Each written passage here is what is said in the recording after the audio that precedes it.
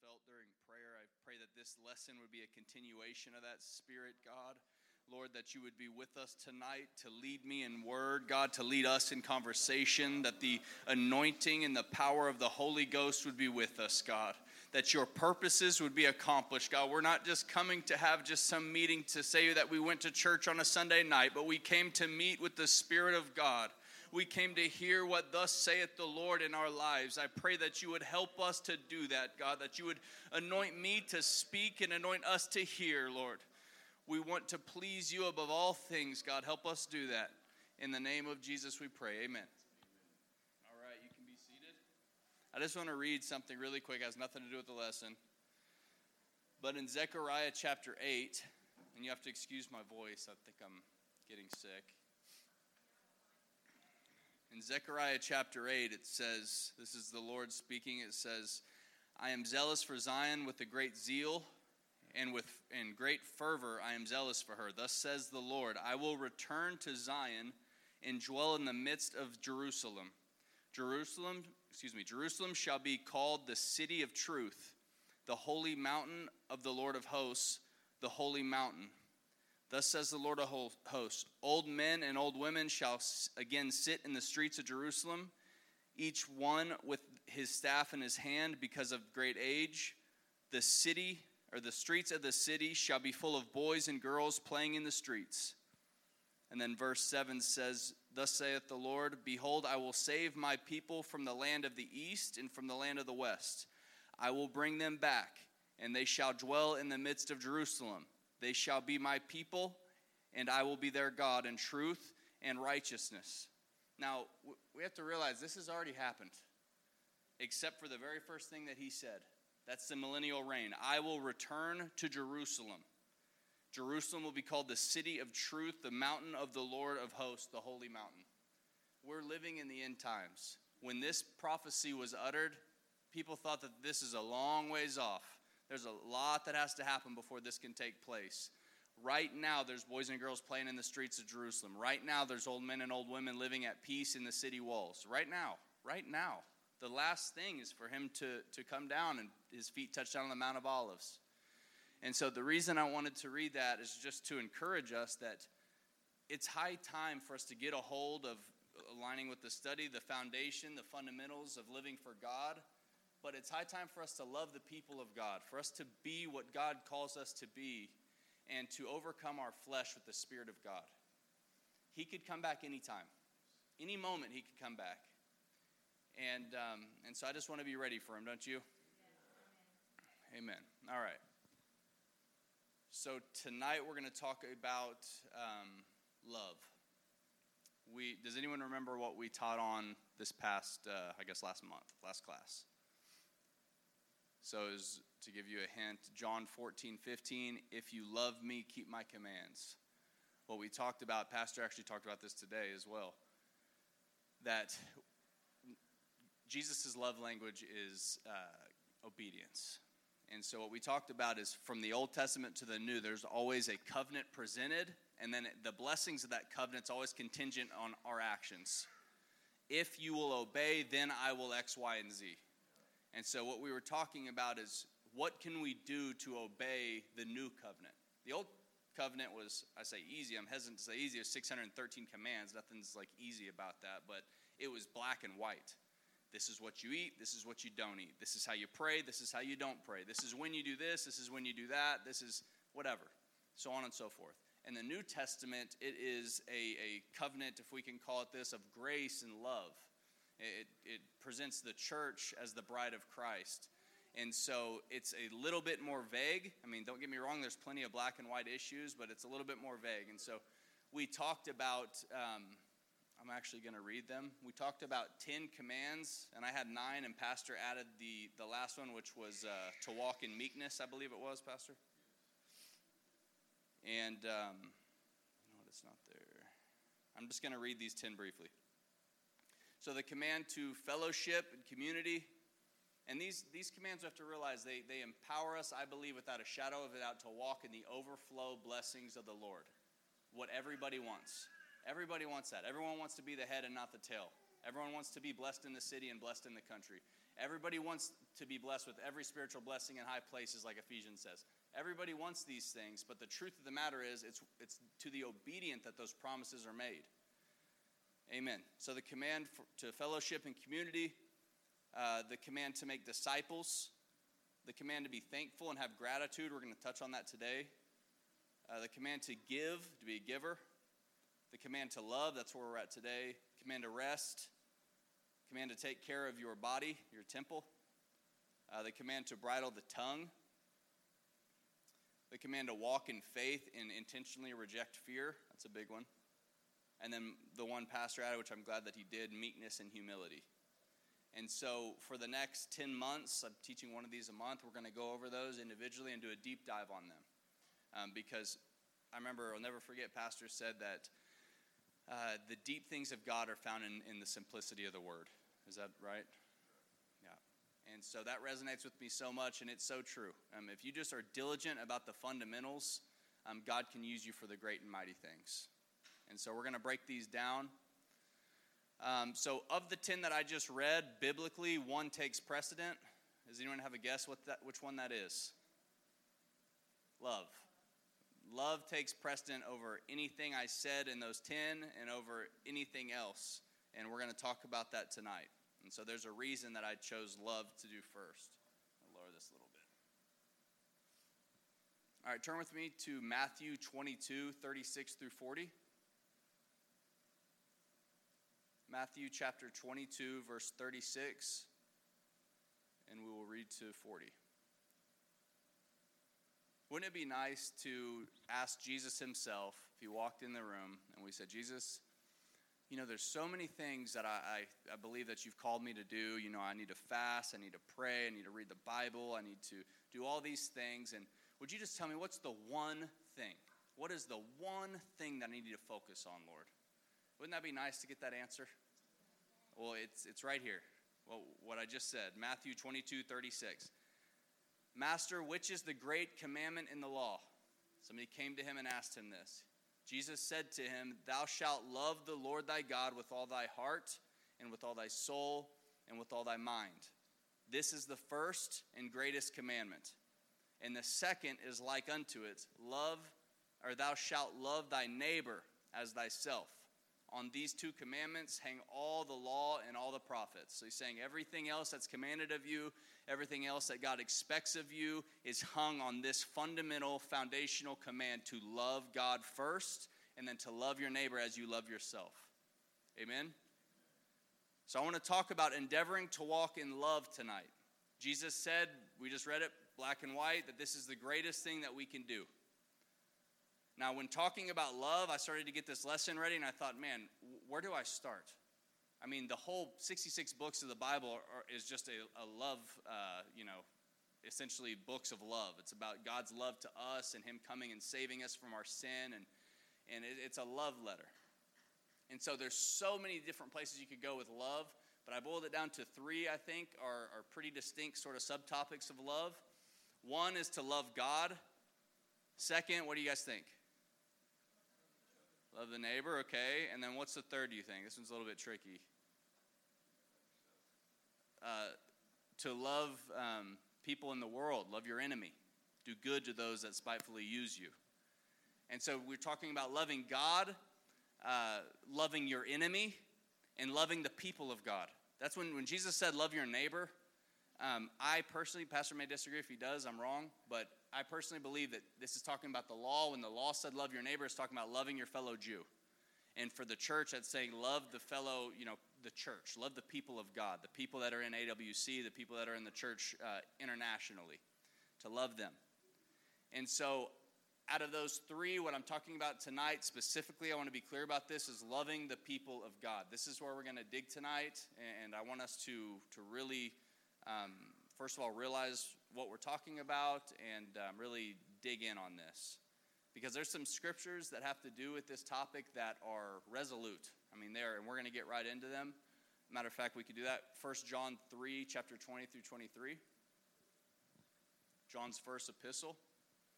he reiterates this preferred commandment. I mean, Jesus just says, this is the greatest commandment. There's 613. Man comes to him and says, what's the greatest? And he says, this is the greatest, and the second's like it, love your neighbor as you love yourself.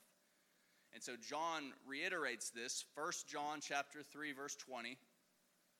For whenever our heart condemns us, God is greater than our heart, and he knows everything.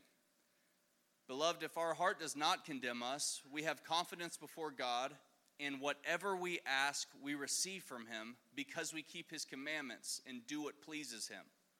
That sounds a lot like John 14, doesn't it? And this is his commandment. This is amazing.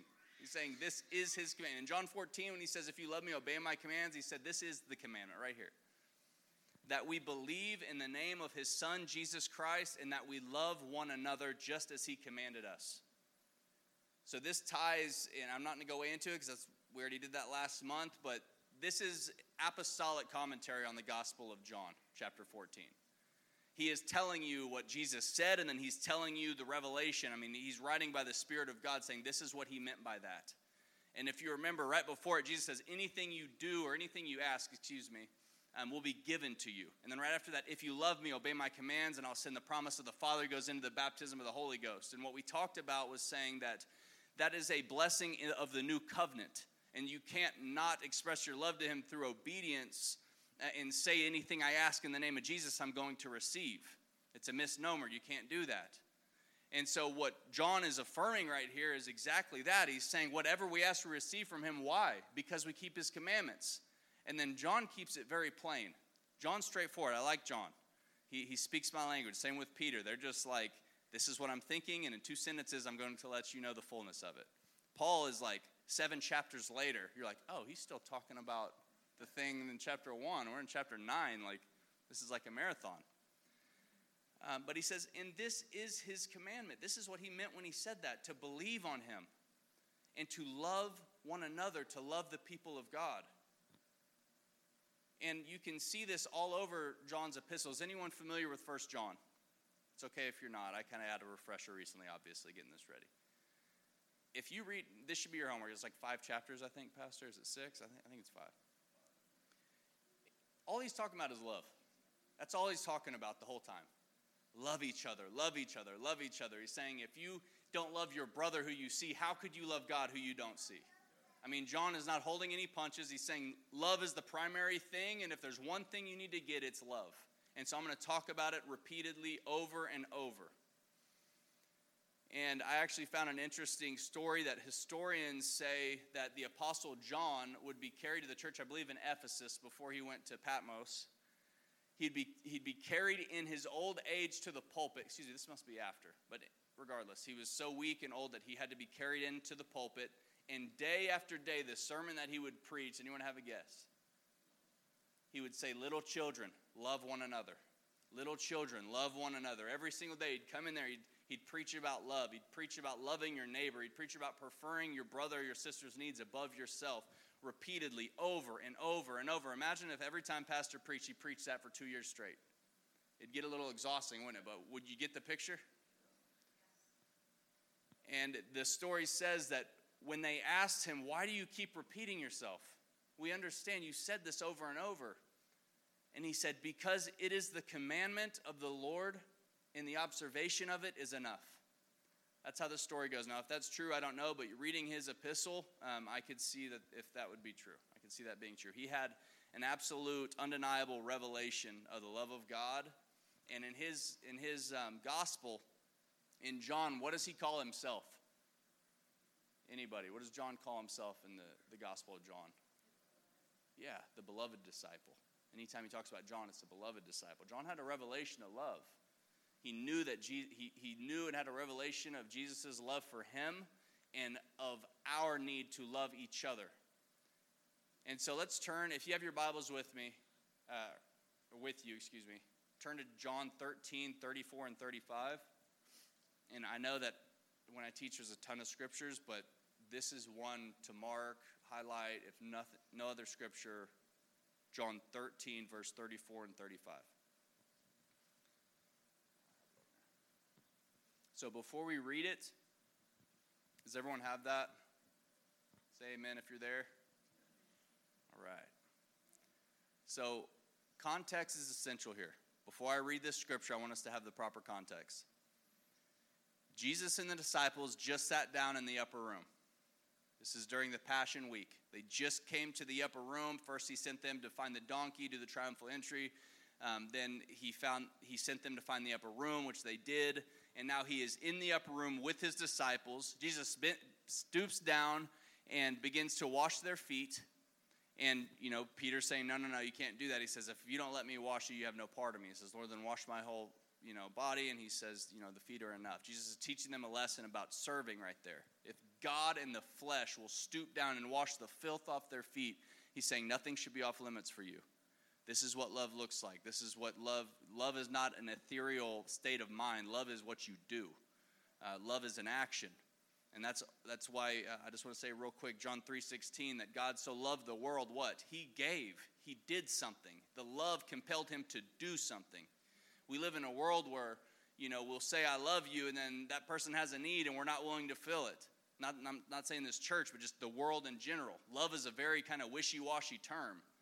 In the Old Testament times, when we talk about love, I'm not going into the different Greek words, but agape, this is the love of God. It always insinuates an action.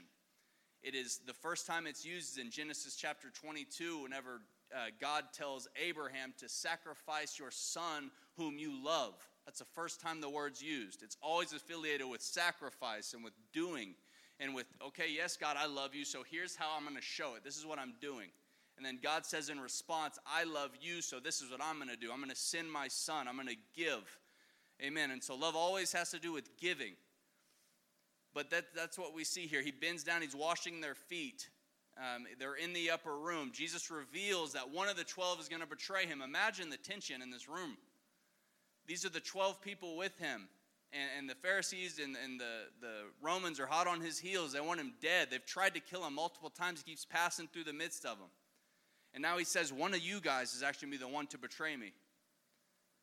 And then once he says that, the one who he loves, John, is able to find out who it is. And he says, it's the one when I dip and hand it to him. He hands it to Judas, and the spirit of the enemy enters into Judas, and Judas leaves to go betray him. Now, this is the context. You can read it yourself. This is the specific context in what I'm about to read, verse 34 and 35. Jesus opens his mouth in this tension and this atmosphere, knowing his time's short, and he speaks something profound. A new commandment I give unto you. I mean, imagine how they're listening right now. Everything that just unfolded, and he says, I'm giving you a new commandment right now. That you love one another as I have loved you, that ye also love one another. And they know that he's about to go shed his blood on Calvary. They know what he has said, and what he set his face as flint upon Jerusalem. He's on a mission, and he's here to save the world. And they know, and now he's saying, now this same love that you have seen carried out the last 3 years, now I want you to turn to one another and love each other like that. By this shall all men know that you are my disciples, if you have love one to another.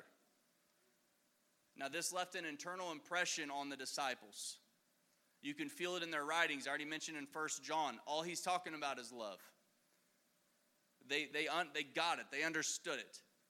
And whenever I was getting this ready, I thought, and now if this is from the Lord or not, I'm not going to say one way or the other, but I just had this thought that, if you, God forbid, knew that you had to leave your child, your children, and they were of age to understand a commandment, what's the last bit of information you would give them?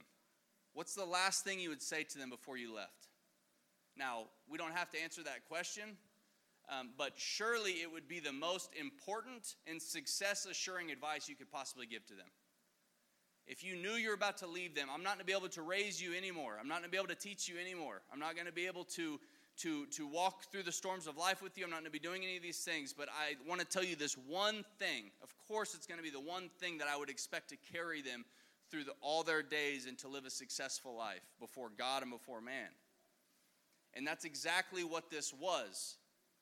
The Bible repeatedly tells us the most important thing we could do is love each other over and over and over and over. And you may get sick of me saying it tonight, and I'm not going to stop saying it because that's what the Bible says. The most important thing you could do, the most important thing you could possibly do, is it prophesying? No, it's not. Is it having faith that moves mountains? No, it's not. Is it going out and evangelizing the nations? No, it's not. Is it giving your body to be burned as a martyr? No, it's not. It's to love the church. It's as simple as that. And so when Jesus says, I'm giving you a new command, I believe that encapsulated in obedience to this command was everything the church needs. You just focus on loving each other fervently. And everything I've spoken to you will be a natural overflow, a natural byproduct of this. And that's why we see in the book of Acts the church catching fire and changing the world. They had all things in common. They didn't withhold anything from one another. Let's read it real quick in Acts chapter 2. It's at the end of chapter 2. I don't know exact verse. Acts chapter 2. 42, and they continued steadfastly in the apostles' doctrine and fellowship and breaking of bread and in prayers. Then fear came upon every soul, and many wonders and signs were done through them. Now all who believed, that's the whole church, that's the disciples included, were together and had all things in common, and sold their possessions and goods and divided them among all, as anyone had need. Now, I believe this is tied to unity, the power of unity, and we're going to get into that. And that's what love produces, is unity, where the Spirit of God can flow. But God showed me something as I was reading this morning, actually. There's the word division there. And he says that they sold their possessions and goods and divided them among all, as everyone had need. They took their goods and they divided it, and they gave some to everybody that had need. And the Holy Ghost reminded me of the scripture where it says, you cannot serve both God and money, or both God and possessions. And I felt like God was telling me that you will either be willing to divide your money and divide your possessions for the kingdom of God, or you're going to be a source of division in the church. You're going to be one that causes division. And we can see right there that they were willing to sell their possessions. Now, I'm not saying we need to sell everything. But what I'm saying is in the book of James, he says you shouldn't tell your brother or sister, now go away and be filled, and you have in your possession what they need. You should give it to them. You should provide for them. Amen. Excuse me. Now I want to shift to 1 Corinthians 13. I can't talk about love without talking about this. So Paul wasn't present in the upper room when the new commandment was given, but his writings clearly show that he got it. Paul understood the love of God. He understood it maybe better than anybody. 1 Corinthians 13, chapter 1 through 3. If I speak in the tongues of men and of angels, but have not love, I am a noisy gong or a clanging cymbal. Now, there's some commentary out there that says in that city in Corinth, there was a temple to a goddess, and when the heathen would go and worship this goddess, they would ring this cymbal or this gong, and so Paul's taking something from their environment, he's bringing it in and showing them the importance of love. When you think about that, that is extremely powerful. And if I have prophetic powers and understand all mysteries and all knowledge, and if I have all faith as to remove mountains, but I don't have love, then I am what? Nothing. He says I'm nothing. If I give away all I have, and if I deliver up my body to be burned, but have not love, I gain nothing. Now, it's important for us not to be callous to scriptures like this, because you have to hear what he is saying there. He's not saying everything else is not essential, obviously, because in chapter 12 he expounds on the gifts. But there's a certain framework that he gives this scripture, and we're going to talk about that. But the most foundational command to get a hold of, what's the name of this class? Foundations. The most foundational command to get a hold of is heeding the call to love. It's the most foundational, period. Undisputed. This is it. Whenever you believe on Christ and you're baptized in his name and you're filled with the Holy Ghost, there's one thing you should focus on above all else, and that is to love the people of God. So in context, this scripture's bracketed kind of by two verses, and then it's followed by a command. So we're going to talk about those. There's a bracket in the front of it, then he gives what he just said, then there's a bracket at the end of it, and then it's followed by a commandment. So in 1 Corinthians chapter 12, I'm going to read those three first, then we're going to expound on them. 1 Corinthians chapter 12, verse 31. This is the first where he leads into the love chapter. But covet earnestly the best gifts. And yet, of course, he just went over the spiritual gifts. And yet show I unto you, a more excellent way. And then he says exactly what I just read. And then 1 Corinthians 13 and 13. So we got 12:31, the end of chapter 12, the end of 13, and then the first verse in 14.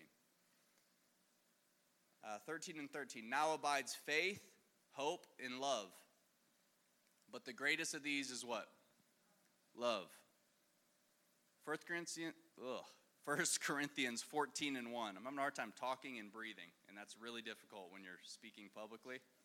It's not conducive. 1 Corinthians 14 and 1. Follow after love. Very straightforward. Follow after love. So as I said, I'm going to expound on each one of those. 1 Corinthians 12:31, and then through what we read, 13:1 through 3. He's talking about a more excellent way. He just talked about all the gifts. He says, but to covet the gifts, covet the best gifts, yet I show you a more excellent way. And who knows what the best gift is? This is a Bible trivia question. What's the best gift? He tells you to covet after them. Which one should I covet above all others? You can't ask her. Prophecy. To prophesy. He says that in chapter 14. He says, after he says love is number one, he says focus on that you would be able to prophesy.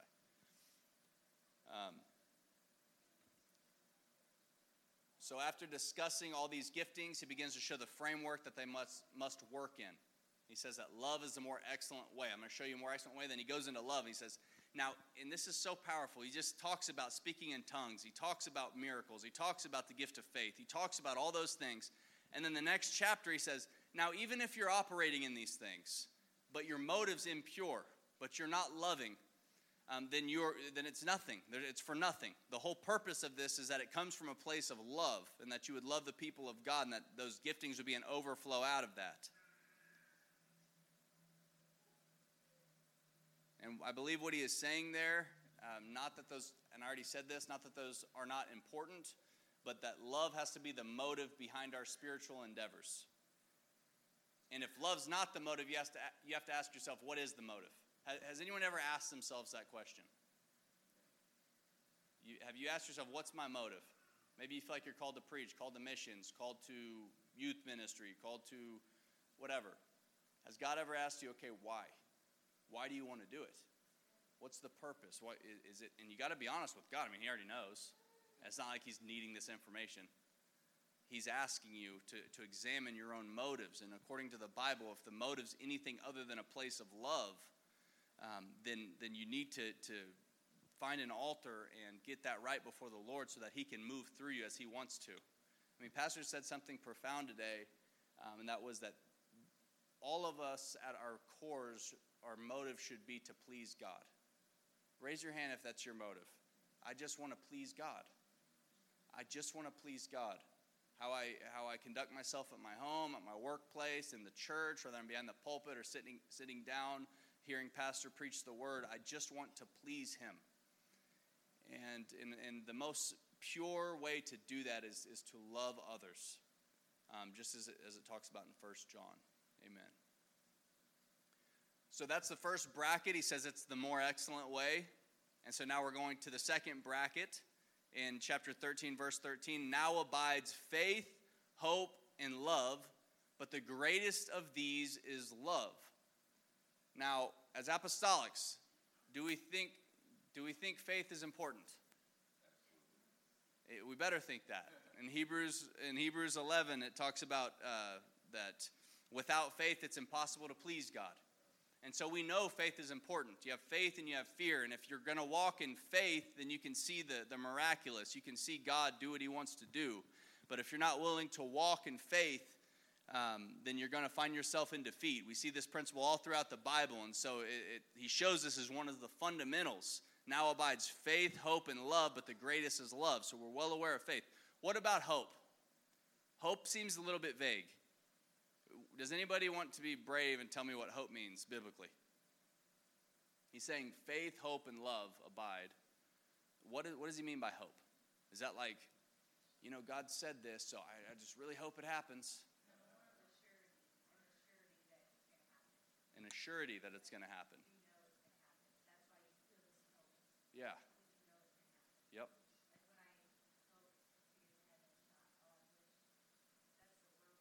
Yeah. Yes, it is. Yep. Yeah. Yep. Did everyone hear that? She said it's not, as the world almost insinuates, like a doubt. I hope this happens. Maybe not. I hope. We'll see. Whatever. But the Bible talks about, she said, an assurance, like an assurity. It's going to happen. And when you look at the Greek of that word, one word pops out it's synonymous, and it's expectancy. And so it's like a time-released faith. It's like I've got faith in that burning bush experience on the mountain. And so that's a fleeting moment. How many have had God speak something to you up here at these altars and realized in time past, that's a fleeting moment? I mean, that comes and goes. That emotion hits you and then it's gone. And the question is, what are you going to do with what he just told you? Or, is that faith, what's that faith going to produce? And according to the scriptures, he wants it to produce an expectancy. In Hebrews, it talks about hope being the anchor of the soul.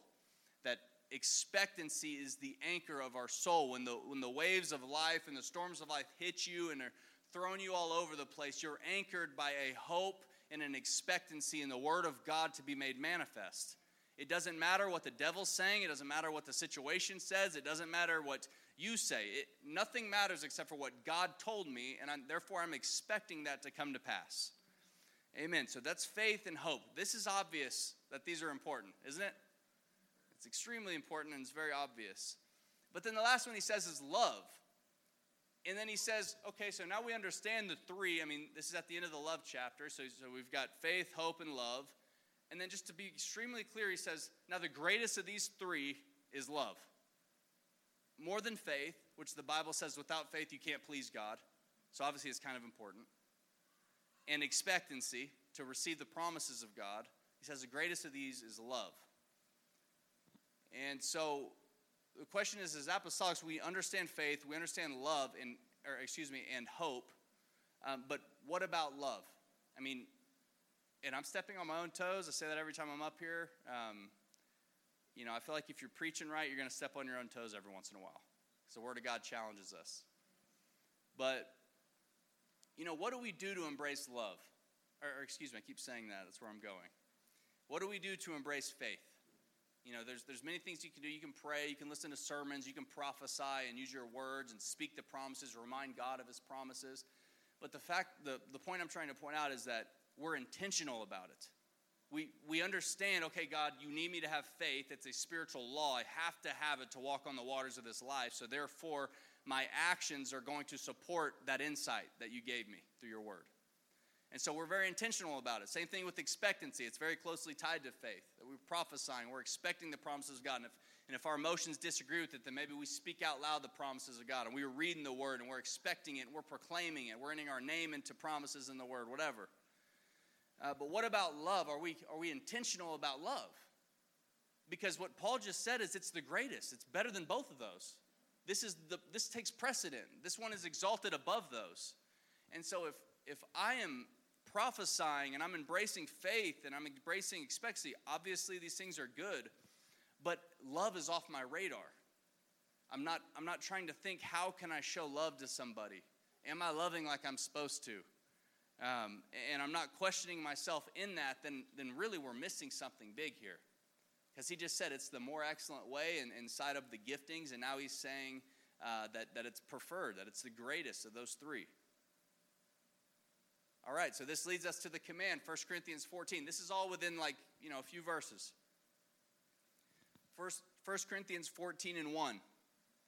Follow after love. This is how he starts off this is the chapter where he talks about to prefer prophesying. He talks about them speaking in tongues and interpretation and how to do it and let all things be done decently and in order. This is that chapter. It starts off with him saying, follow after love. And so if you look at follow there in the Greek, it means to chase after something you lack. So you chase after it. You chase after love. You follow after it. And so this is a question. I want you guys to engage here. So God wants us to be more intentional to embrace love. And so the question that I have is, how can we be intentional to embrace love?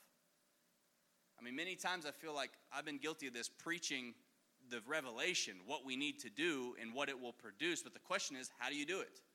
It's like, I hear you, I believe you, I understand it's in the Bible, but how do I do it? So what do you guys think? How can we be intentional to love?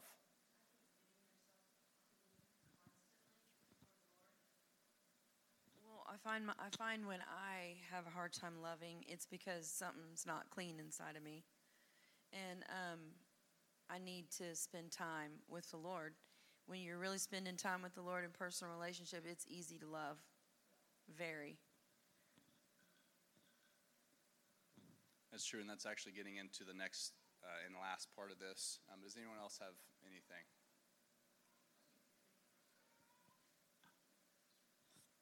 Giving of yourself, to show your love with somebody, even if somebody you don't really know, you just give of yourself. You pay attention to their needs, their wants, and just what's going on in their life. And no matter if it lines up with what you are trying to do, you're giving of yourself to help them out, to be in commune with them, fellowship. Yeah, and that ties back to 3:16, that love of God gives. Amen. So I love that. Yeah, anybody else? It'd be nice if we had 3. It's a good number. I would say what I actually would say would be expounding on what Michael said would be outreach, going out and seeing what the community needs and seeing where you can give yourself and how you can help and how you can love your brothers and bring them to Christ through your actions of love and helping them. That's good. So outreach, having a communal presence. Anybody else there? Were you going to say something?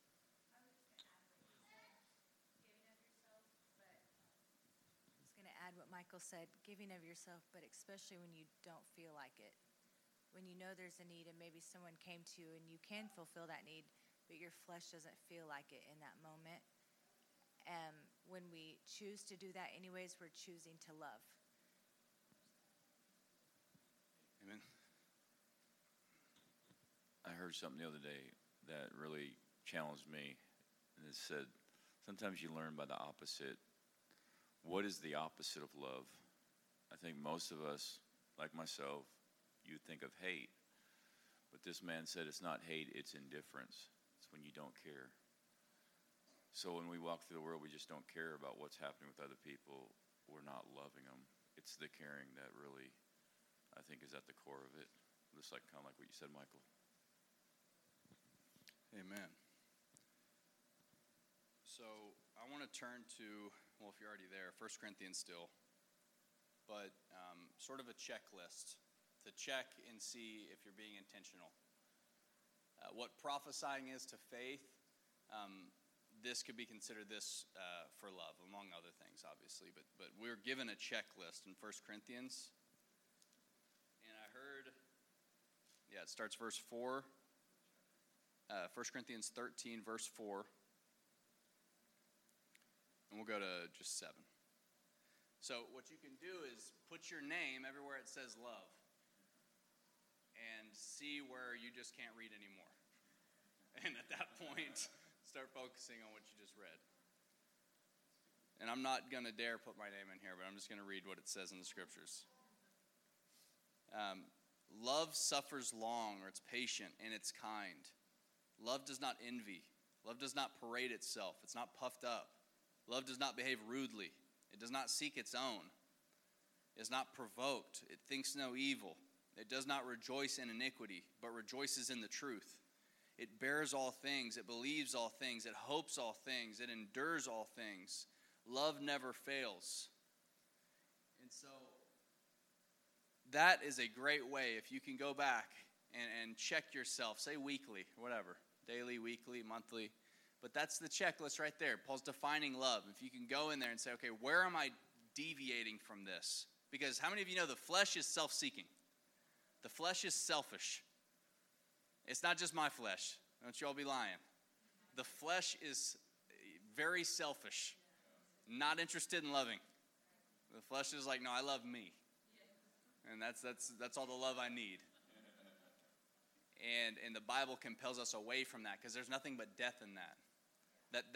That leads to a broken place because God created us to love him first and foremost, and then out of an overflow of our love and communion with him, like Valerie said, to outreach and to show his love to a broken world. All right, so let's go to Colossians 3:12 through 17, really. I'm going to break it into two pieces. So Colossians 3:12 through 14. Pastor, will you read that?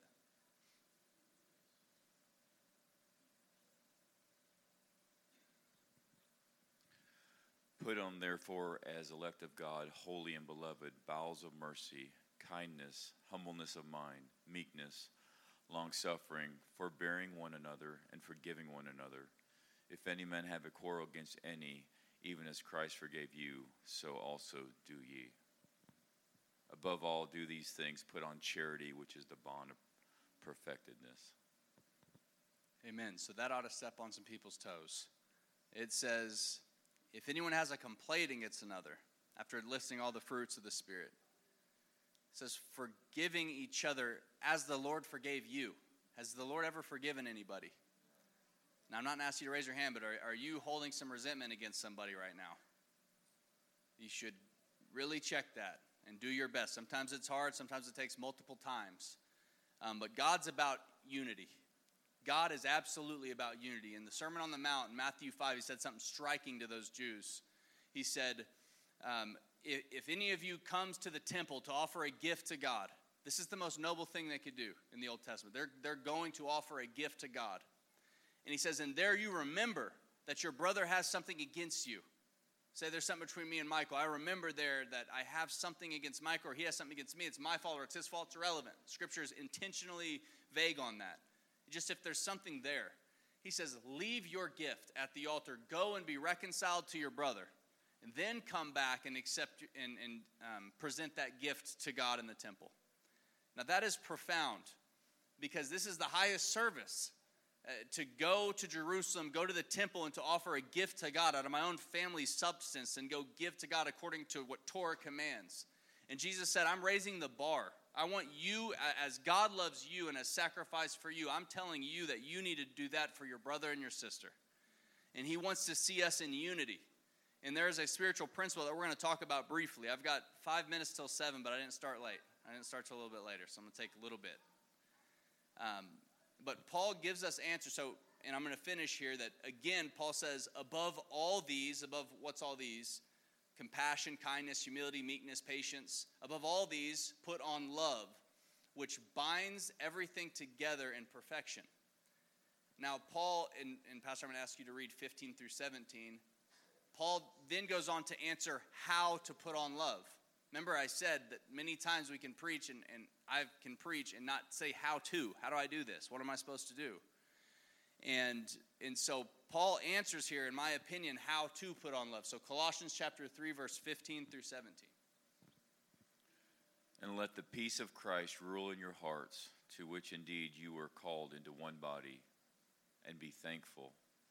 Let the word of Christ dwell in you richly, teaching and admonishing one another in all wisdom, singing psalms and hymns and spiritual songs with a thankfulness in your heart towards God.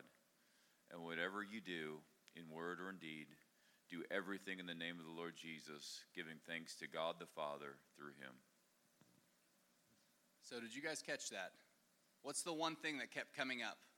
We're talking 2 verses. What kept coming up? I guess 3 verses. If you were listening, it was Thankfulness. He says 3 times. First of all, he talks about peace and thankfulness, but he tells them 3 different times. He reminds them, you're called in one body and to put on love. And then he says, be thankful.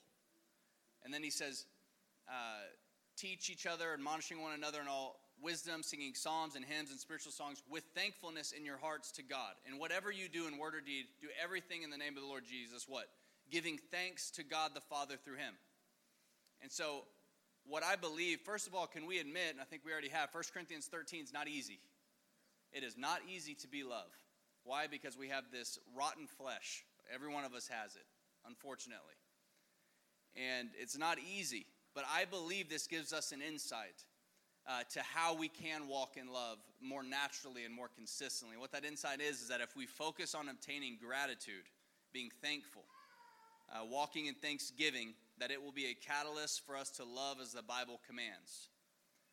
Now, another thing that's not easy is gratitude. For some people, it's easier than others.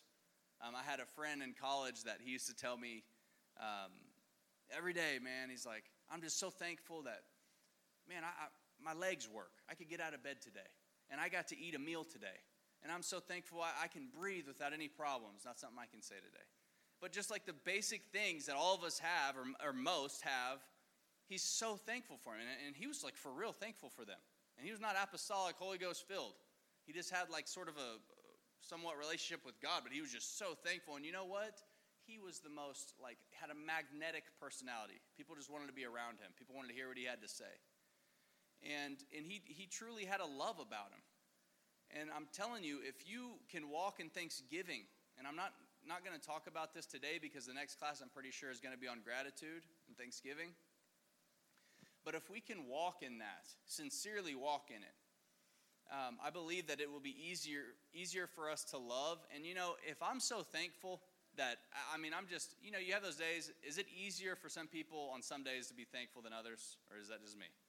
Some days I'm just like, man, I'm just so thankful for God. And I get into prayer and the Holy Ghost is moving. I'm just talking about everything I'm just thanking him for.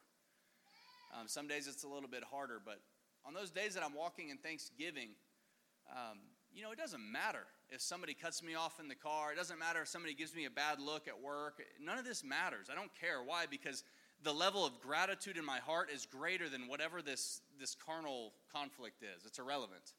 Because I'm just so thankful. I'm so thankful what God's done in my life. I'm so thankful for the blessings. I'm so thankful for his promises. I'm so thankful for my family, etc. And so if we would walk in this thanksgiving, it would help us to not be petty. The flesh is really petty.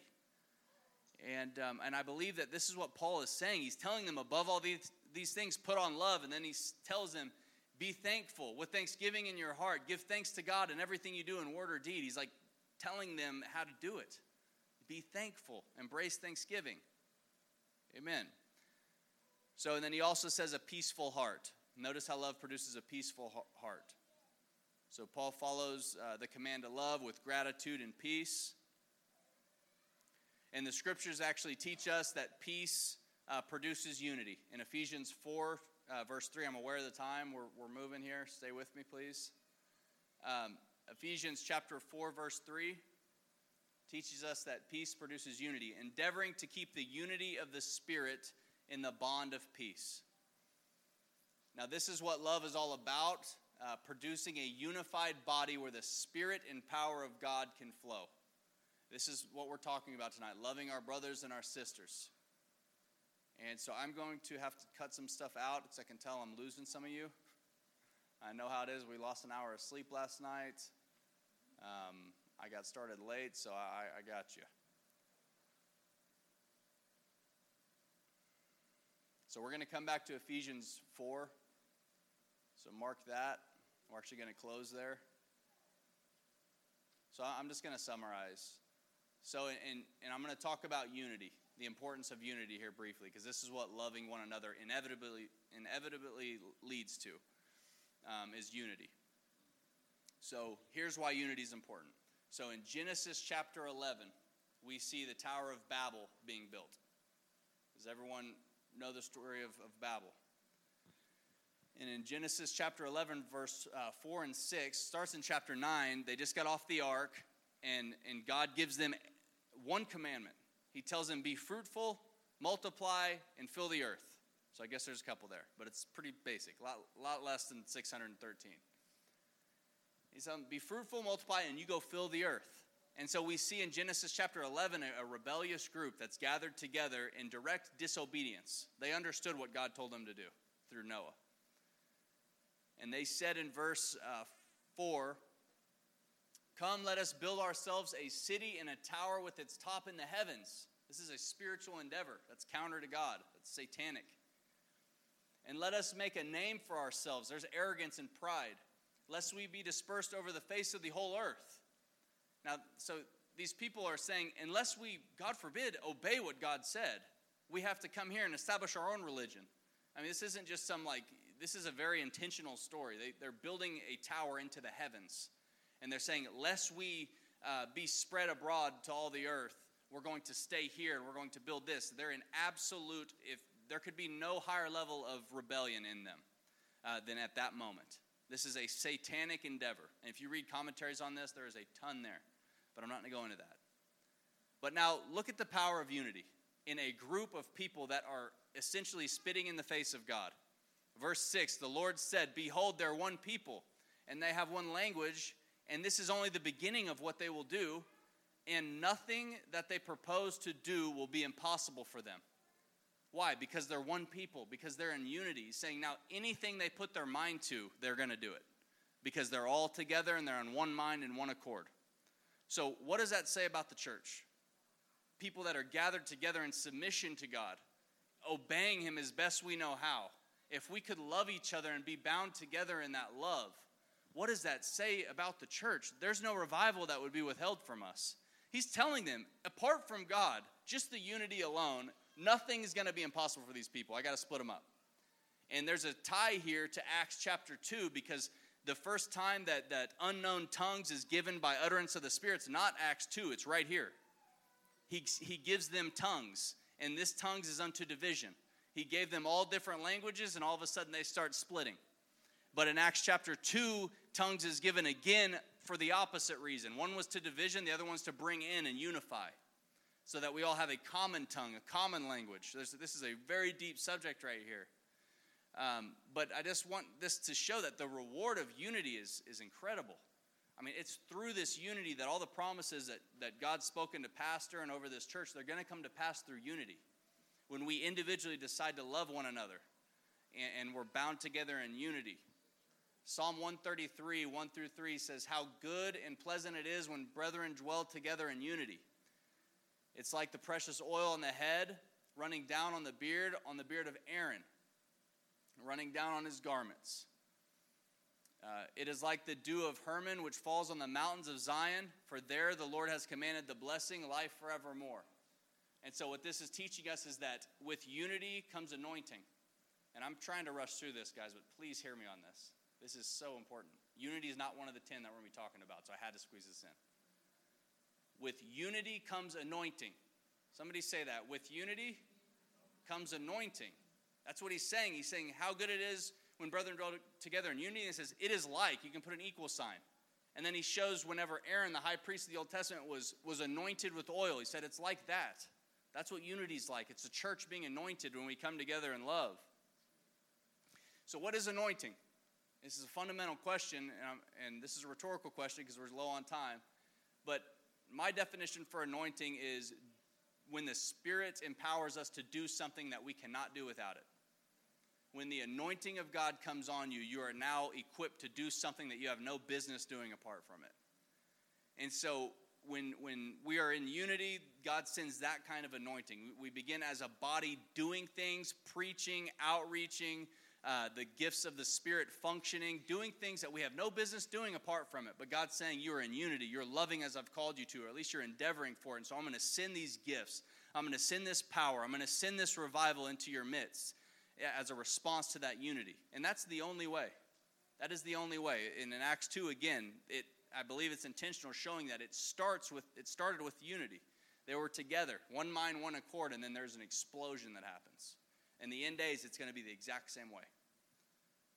Leviticus 26:8, and 5 of you shall chase 100, and 100 of you shall put 10,000 to flight. There is something powerful when we come together in unity. It shows right there, 5 chase 100, 10 chase 10,000. There is a multiplication of the power of God that flows through the church when we are in unity. It's all over the Bible.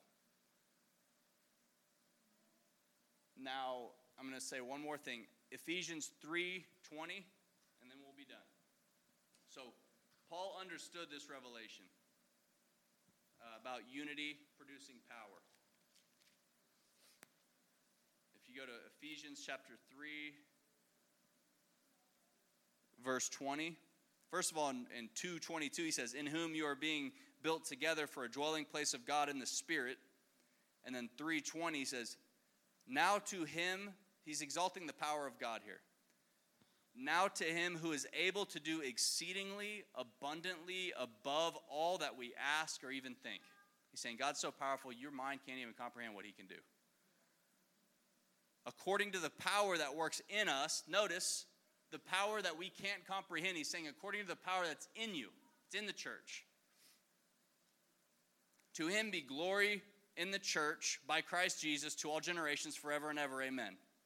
Now verse 4:1. This is a continuous thought here. He says, I therefore, according to what I just said, exalting the power of God. He said, I therefore, the prisoner of the Lord, beseech you to walk worthy of the calling with which you were called. What's that look like? With all lowliness and gentleness, with long suffering, bearing with one another how? In love. Endeavoring, so why? Why is he having us do this? He just exalted the power of God and then he compels them to love each other, forgive one another. So why? Endeavor to keep the unity of the Spirit in the bond of peace. And so that is this revelation that I'm just now talking about. He's saying that the mighty God, the mighty power of God is at work in you. It's in the church. And so that power is hindered when there's divisions in the church.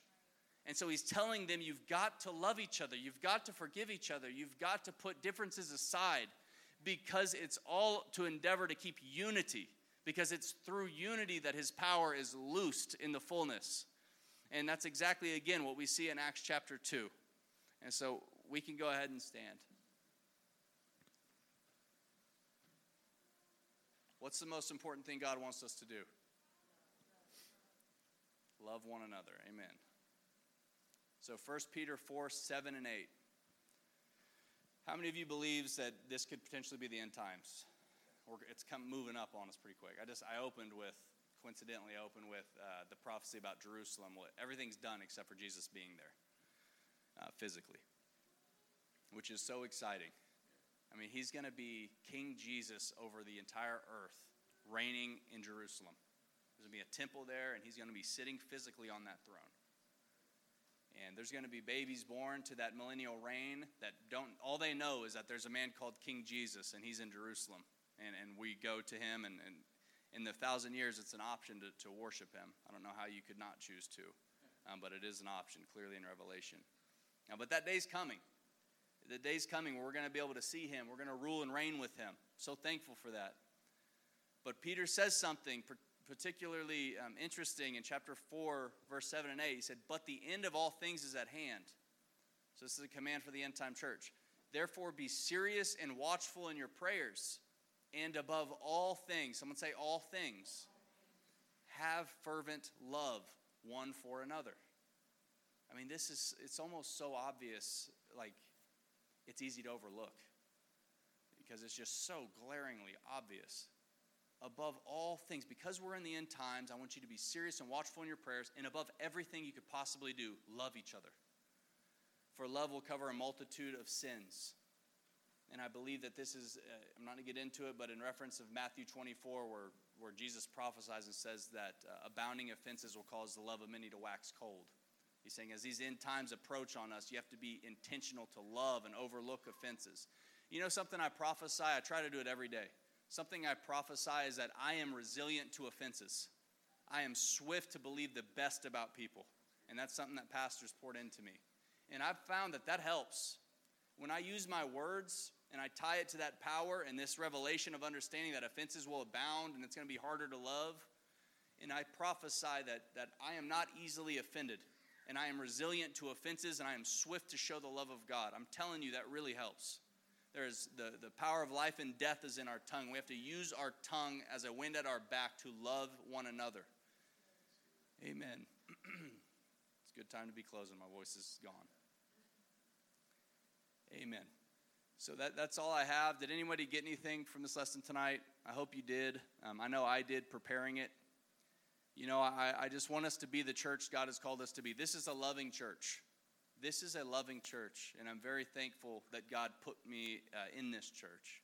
And I feel the love of God in this church every time I come. But I believe He's calling us to be that catalyst. You know, in our circles, you know, there's a lot of people missing tonight, and trust me, I know, with daylight savings and everything else. But I believe God wants us to be that catalyst for love. And just remember, every time that you are praying and prophesying and you're embracing faith and expectancy, hear the voice of Paul saying to not forget to follow after love. Don't forget to be intentional to love. And with that, I'm going to go ahead and close. Pastor, I'll let you close out. Amen. How many know we can do better? You know, I didn't have any idea what Chris was going to teach tonight. The Lord spoke to me yesterday about this very subject, and I maybe bring it to you Sunday. I don't know. We'll see what the Lord wants to do, but I do believe the Lord wants us to be very intentional about loving one another. It's so easy to just get so self-focused. I just, on my iPad, as Chris was going through 1 Corinthians 13, I was looking at the International Standard Version, and it said, love, this is the way I interpret it. It says, love does not only care about itself. I thought, you know, that's so true. Love cares about others. And so that's what we need to do. Let's pray, and let's ask God to help us to love the way He loves, and help us to be unified, and help us, you know, if they could do it in the Tower of Babel, what does God want us to do in this generation as the church? But it's only going to come about love, peace, and unity. So let's pray for these things. Father, we ask you in the name of the Lord, thank you for your word that was mentioned and given to us tonight and taught. Help us, I pray, God, to take steps to purposely, God, love each other in a more powerful way. Help us to be united with peace and with believing in one another and hoping the best in one another. God, help us unite our minds, our visions, our hearts. Let us be united against a world that's so divided, a world that is coming against the things and the people of God, the world that's trying to shut down every normal Christian principle. But in the midst of that, there's a people that have been called out of darkness and into the marvelous light. Let us link up arm in arm, a heart to heart, and let us go forth in this generation as one voice and one body. We lose your power of unity. We lose your power of peace, and we lose the love that you showed so clearly. You demonstrated. Let it be evident in all of us. Let it be evident in this church, and let us go forth into a generation that knows nothing of your love, and let us be an example to them. We lift you up. We love you. We magnify you. We praise you. Go home with each and every one of us and touch those that were not here tonight, and let them be anointed as well, God. God, we give you praise and we love you, and we thank you for this word tonight. In the name of the Lord Jesus Christ, we pray. Amen. Amen. God bless you. Thank you for coming tonight. Thank you, Chris, for